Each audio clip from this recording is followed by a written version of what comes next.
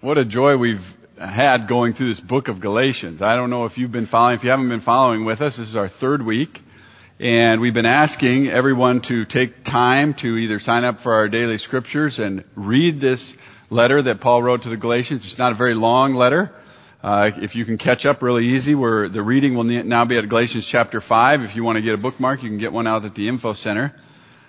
As Doug said, it's really about a letter that Paul is writing to the believers in Galatia. And I know Ed showed the province of Asia, that area, the geographical area where the believers resided that Paul was writing to. And Ed talked about the fact that Paul said, look, the message that I brought you was not a message I heard from another man or received from man. It was a message I received from God. He's referring to when he was stopped on the road to Damascus, and we read about it in the book of Acts, and he was given this revelation of the gift of Jesus Christ and the salvation of Christ that was God's plan. And he passed that news on to them, and there's nothing that needs to be added to it. The work of the cross, the work of Christ is complete in forgiving our sin, buying our salvation for us. But what's happened is, after Paul left there, they've been listening to some other sect of another religious group, and they're called the Judaizers, and they were saying, yeah, but there's more to it. You need to do a few more things. And Alice talked about how the works of the law versus grace and the tension there, and how grace is the way salvation is brought. And Paul is simply writing this letter to say, hey, these people that you're listening to now, they're wrong. They're just wrong. He said in Galatians chapter 3, they've tricked you. If we were to receive this letter today, or it would be published in the newspaper today, it would take all kinds of heat, because it's just that politically incorrect.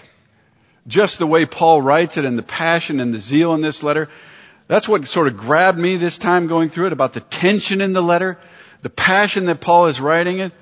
I was reading the Des Moines Register a couple weeks ago, and I came across an article. It was really a letter written by a gentleman that's far more palatable in our culture.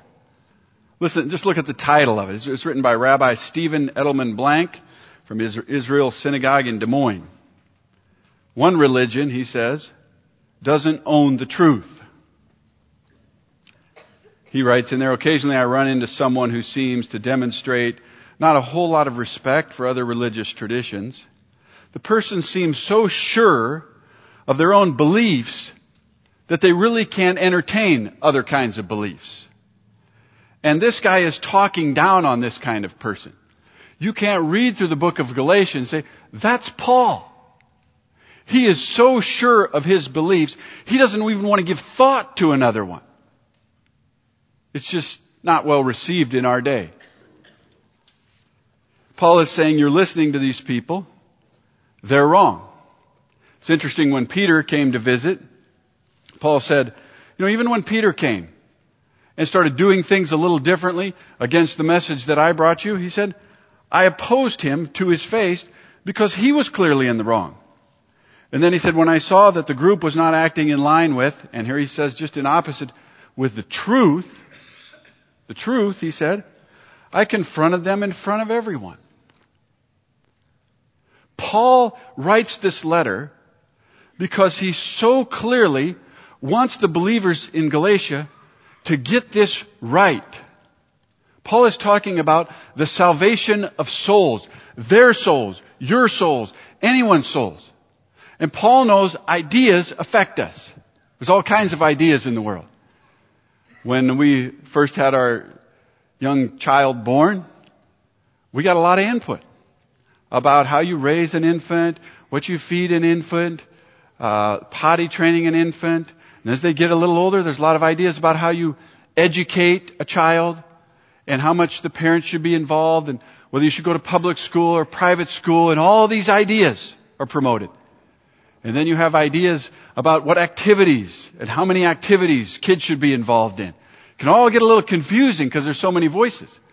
We have this in almost every arena. When a person decides, what am I going to do with money? There's all kinds of ideas about how you should spend your money, how you should save your money, how you should invest money, how you should give money. Those ideas affect us. They have an influence on us. They make a difference.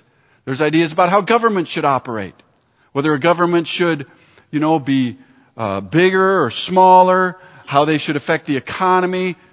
There's ideas, that's what Paul is writing about spiritual beliefs, about religions, and about salvation. And Paul is, in writing about salvation, he wants them to get this one right. And in so doing, he discounts the people that they're listening to. He says you really shouldn't listen to them for a number of reasons. And I'm going to pull out 3 out of there. And I'm going to pull these out by simply asking the question, as we look at them, I want us to ask the question, are the people we're listening to at all like these Judaizers? Should we be giving our ear to the people we're giving our ear to? So that's the question today. Who's got your ear? Solomon said, as a person thinketh in their heart from the ideas they get, so do they become. And so it's true for you and I. Whoever we listen to gives us ideas that shapes and molds our life into what we become. So here's what Paul says about the people the Galatians are listening to. Galatians chapter 4, verse 17 and 18. Those people, he said, are zealous to win you over. There's a lot of people in our world zealous to win us over for their cause, for what they're passionate about. Same with these people. They're zealous to win you over, he says, but for no good. What they want is to alienate you from us so that you may have zeal for them. People need to feel important. And oftentimes they'll rally people around them for a selfish reason to help themselves feel more important. Feel more, responsible, more like they matter more. And that's what Paul says is going on here. They want to alienate you from us so you may have zeal for them, so they feel better about themselves and the group they're trying to form. It is fine to be zealous, he said, provided the purpose is good. Here's a question. Are the people you're listening to really have your best interest in mind? Or is there some sort of selfish agenda? Human beings, in their very nature, have a selfish bent. When push comes to shove, our natural response is to look out for ourselves. So whenever you're listening to someone in this world, another human, you ought to listen with a discerning ear and say, do they have my best interest in mind? Or is there some other hidden agenda in here I haven't picked up on yet?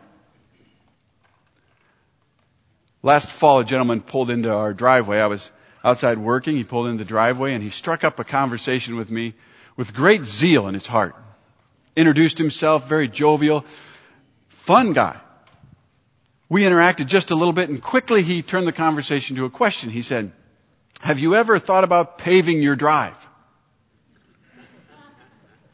Well, we have a gravel driveway and it's very long. It winds a lot of places. And I laughed when he said it.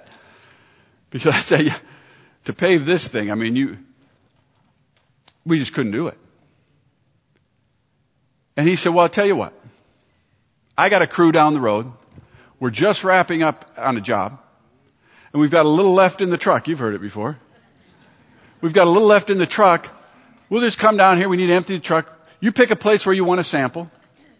Then you see if you like it. If you ever decide you want to pave it, I'll give you my card. You just give us a call. I said, well, fine. I'll pick a little spot. You just bring it down.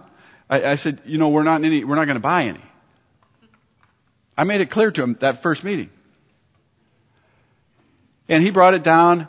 And what shocked me is when I saw him coming down the highway, there were 12 trucks. 12 trucks. They pulled into the yard, dust flying everywhere, big trucks, some of them pulling trailers, packers, heat tank, I don't even know what they are. Guys get out, 15 workers. Get out, they jump in their skid loaders, they start grading the drive. He said, where would you like that piece? And I pointed to the piece and all of a sudden they've got about 100 feet graded, they're going into 200 feet graded. And the boss man said, here's my manager, he said. He'll take care of you, I'm going to go make another bid. And so they're doing all this, and finally I went over to the manager. He was driving a skid loader around Octon. I said, stop a minute. I said, we're just putting down a little sample spot. You don't need to grade all this. He said, no problem. We'll just make this look all nice for you. We'll get that sample spot down for you. We'll let you, you see what you think. They finished it up. I looked at the sample spot. Yeah, it's nice. I mean, who wouldn't want to pave their whole driveway? 2 hours. I couldn't get him to leave. Finally, they're packing up after I get a little firmer with them, and the boss man comes back. And we're standing there. I remember the first thing he said to me, you never intended to buy any, did you? I said, I told you that. Then he said this. You said you're a minister. I said, yeah. Yeah. He's going to play, like the soft-hearted minister. He said, look at these guys around here. A lot of them have families. I'm trying to feed their families. I said, funny thing, so am I.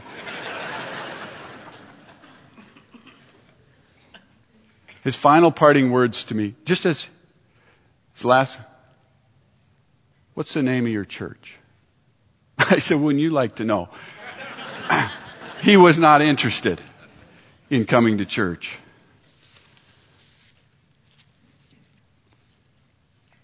Paul said, those people, they're zealous. They want to separate you from us.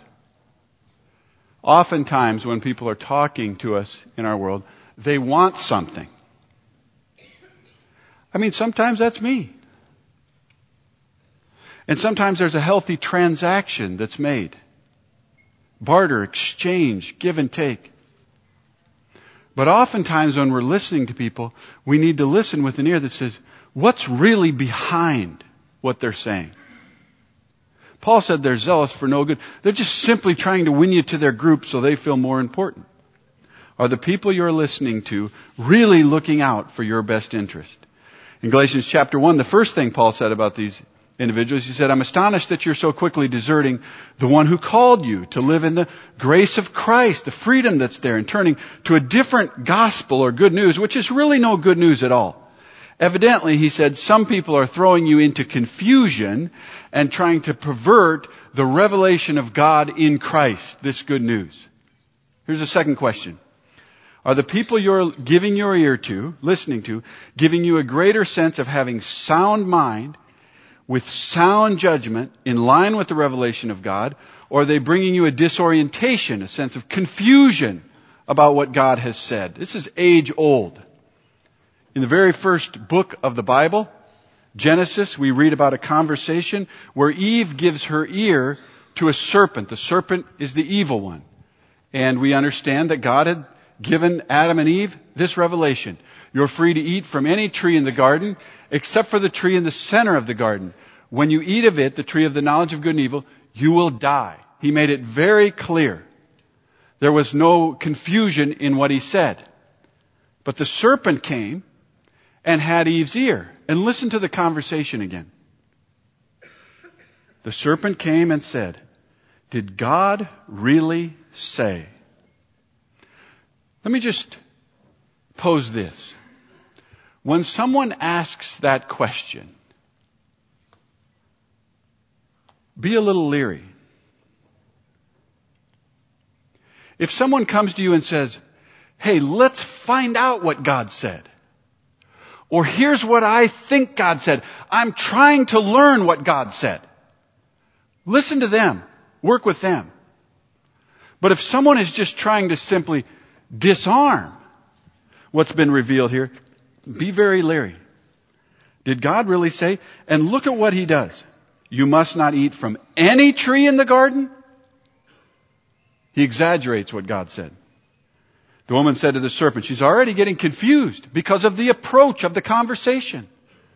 The woman said to the serpent, we may eat fruit from the tree in the garden, but God did say you must not eat fruit from the tree that is in the middle of the garden. True. But then she says, you must not touch it.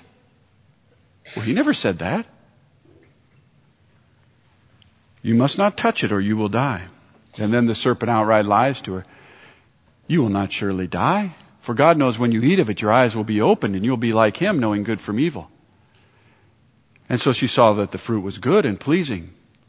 And she took some and ate it. And you know what happened when she gave some to her husband? Darkness came in their hearts. Whenever we listen to someone who moves us away from the revelation of God, we move away from the light and into darkness. And that's not a good place. Author Joe Earlman tells this story when he was 11 years old. It was during a youth league basketball game. He said, I was bounding the ball in from under the basket. The opposing player was all over me. I couldn't get the ball in. The coach called 2 consecutive timeouts to avoid a 5-second call that would have cost us possession of the ball. The jumping bean kid guarding the inbounds pass was too close to me and the ref wasn't giving me room. So coach pulled me aside after the second timeout, gripped my arm, would not let go as the referee summoned us back to the court. He put his face very close to mine so no one else could hear. He looked me straight in the eyes without blinking.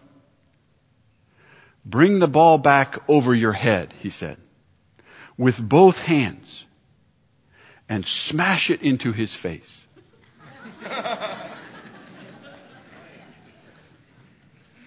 Here is the coach giving a selfish agenda. Listen to what he says. Do this so he'll know what kind of team he's playing. Coach wants to look tough. Right? He put his right hand on my shoulder and squeezed it so tightly that it hurt.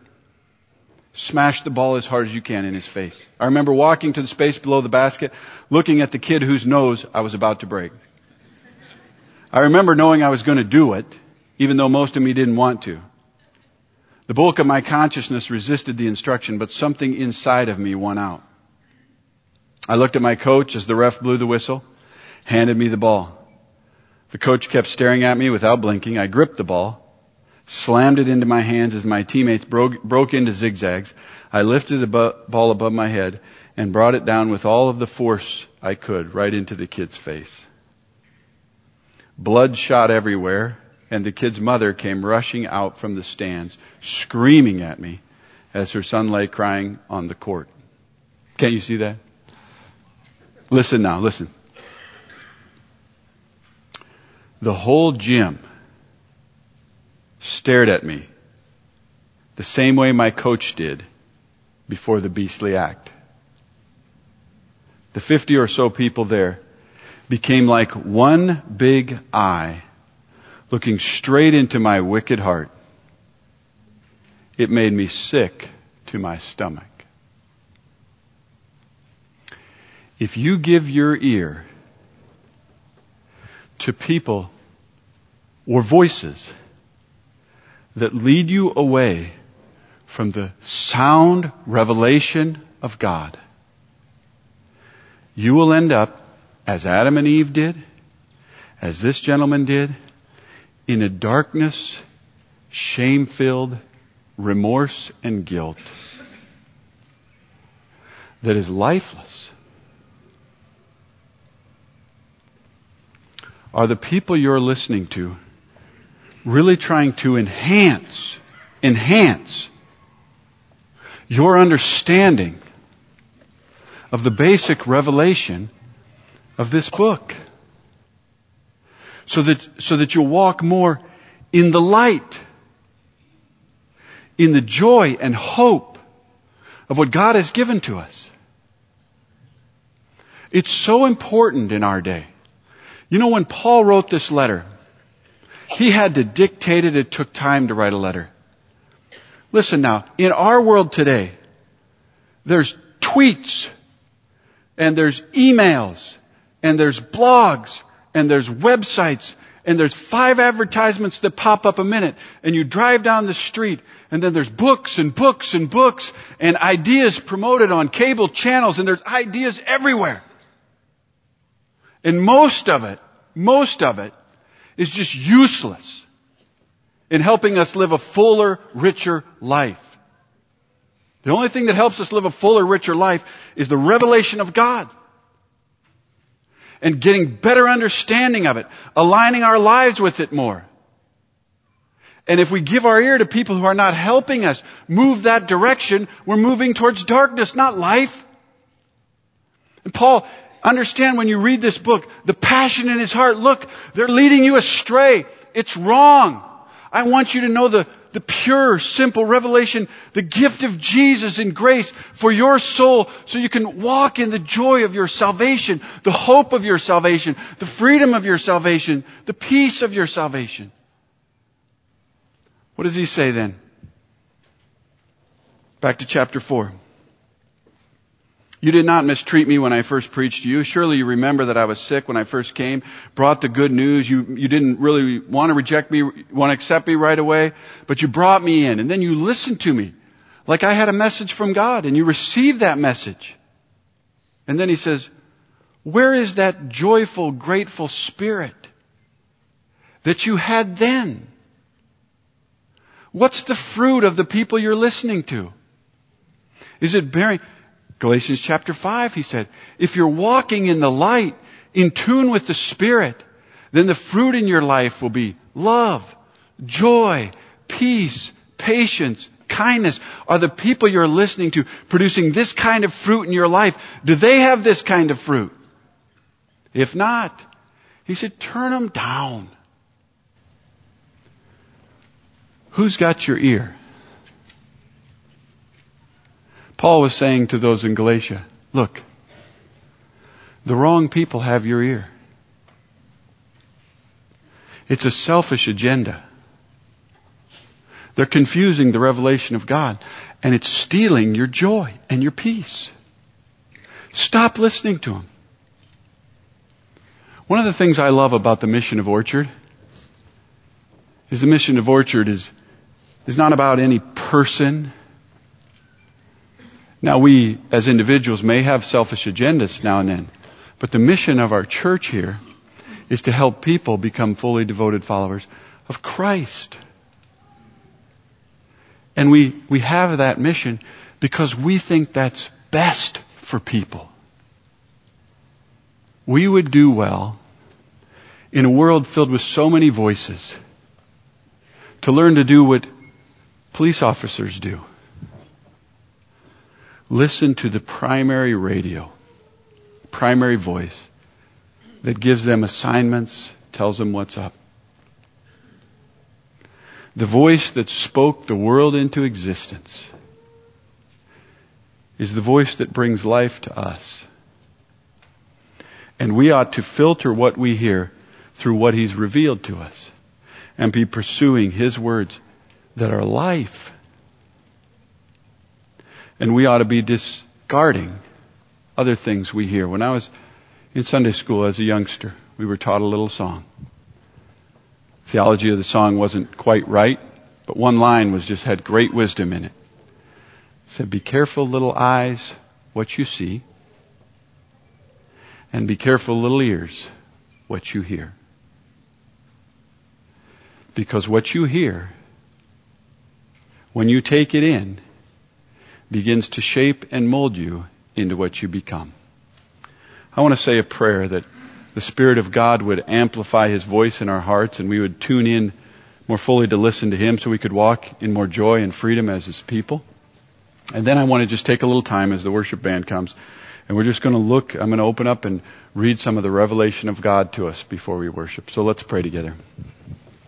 Father, I thank You for this letter which You have sustained down through history, the passion that You inspired Paul with which to write it after You revealed to him really the radical gift of Jesus, the saving grace for our souls in spite of ourselves, and the joy and the peace and the hope that comes from walking in Your Spirit.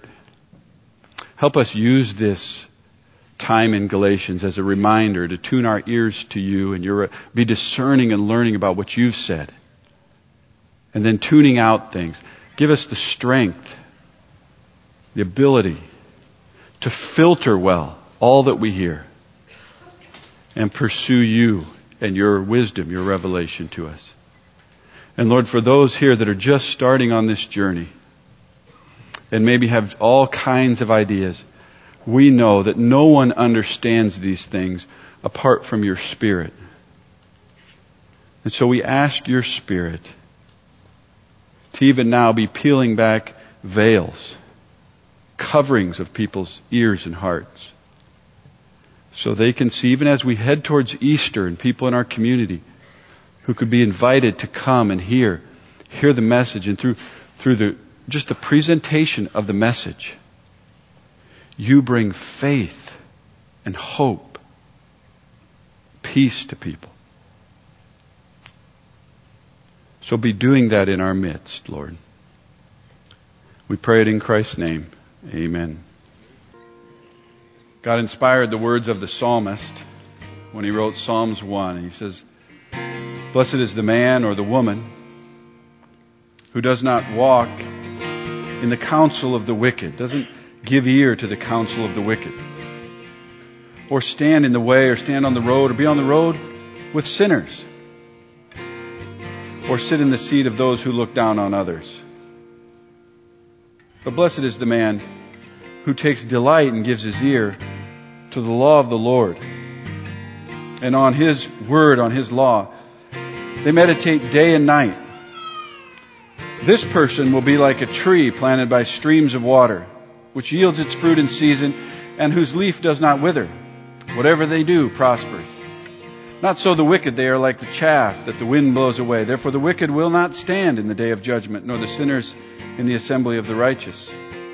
For God watches over the way of the righteous, but the way of the wicked will perish. Jesus, when he was among us, gave what was known today as the Sermon on the Mount. And in the Sermon on the Mount, he said numerous times, "You have heard it said this way, but I'm telling you," paraphrased, "that's wrong. You have heard it was said, do not commit murder. Anyone who murders will be subject to judgment. But I tell you today that anyone who's angry with his brother will be subject to judgment. Again, anyone who even calls their brother a fool is answerable to the Sanhedrin and will be in danger of the fires of hell." Implication? They will be in need of grace. You have heard it said, do not commit adultery. But I tell you the truth, he says. Anyone who looks at a woman lustfully has already committed adultery with her in his heart. And that person, implication, will be in need of grace. And again and again and again, he describes how we're told certain things, but God's measure is higher. And so grace will be needed. And that grace comes to us through the gift of Jesus that Paul is speaking of in the book of Galatians. At the end of his sermon, Jesus ends it saying this way, "Therefore, everyone who hears these words of mine and puts them into practice. This person is like a wise man who builds their house on a rock. The rains came down and the streams rose, and the winds blew and beat against it. But it did not fall, because it had its foundation on the rock." The very words of life come to us from God by His Spirit through the revelation of His Word. And it is the anchor and hope of our souls. I hope that it's your predominant interest to give your ear to Him.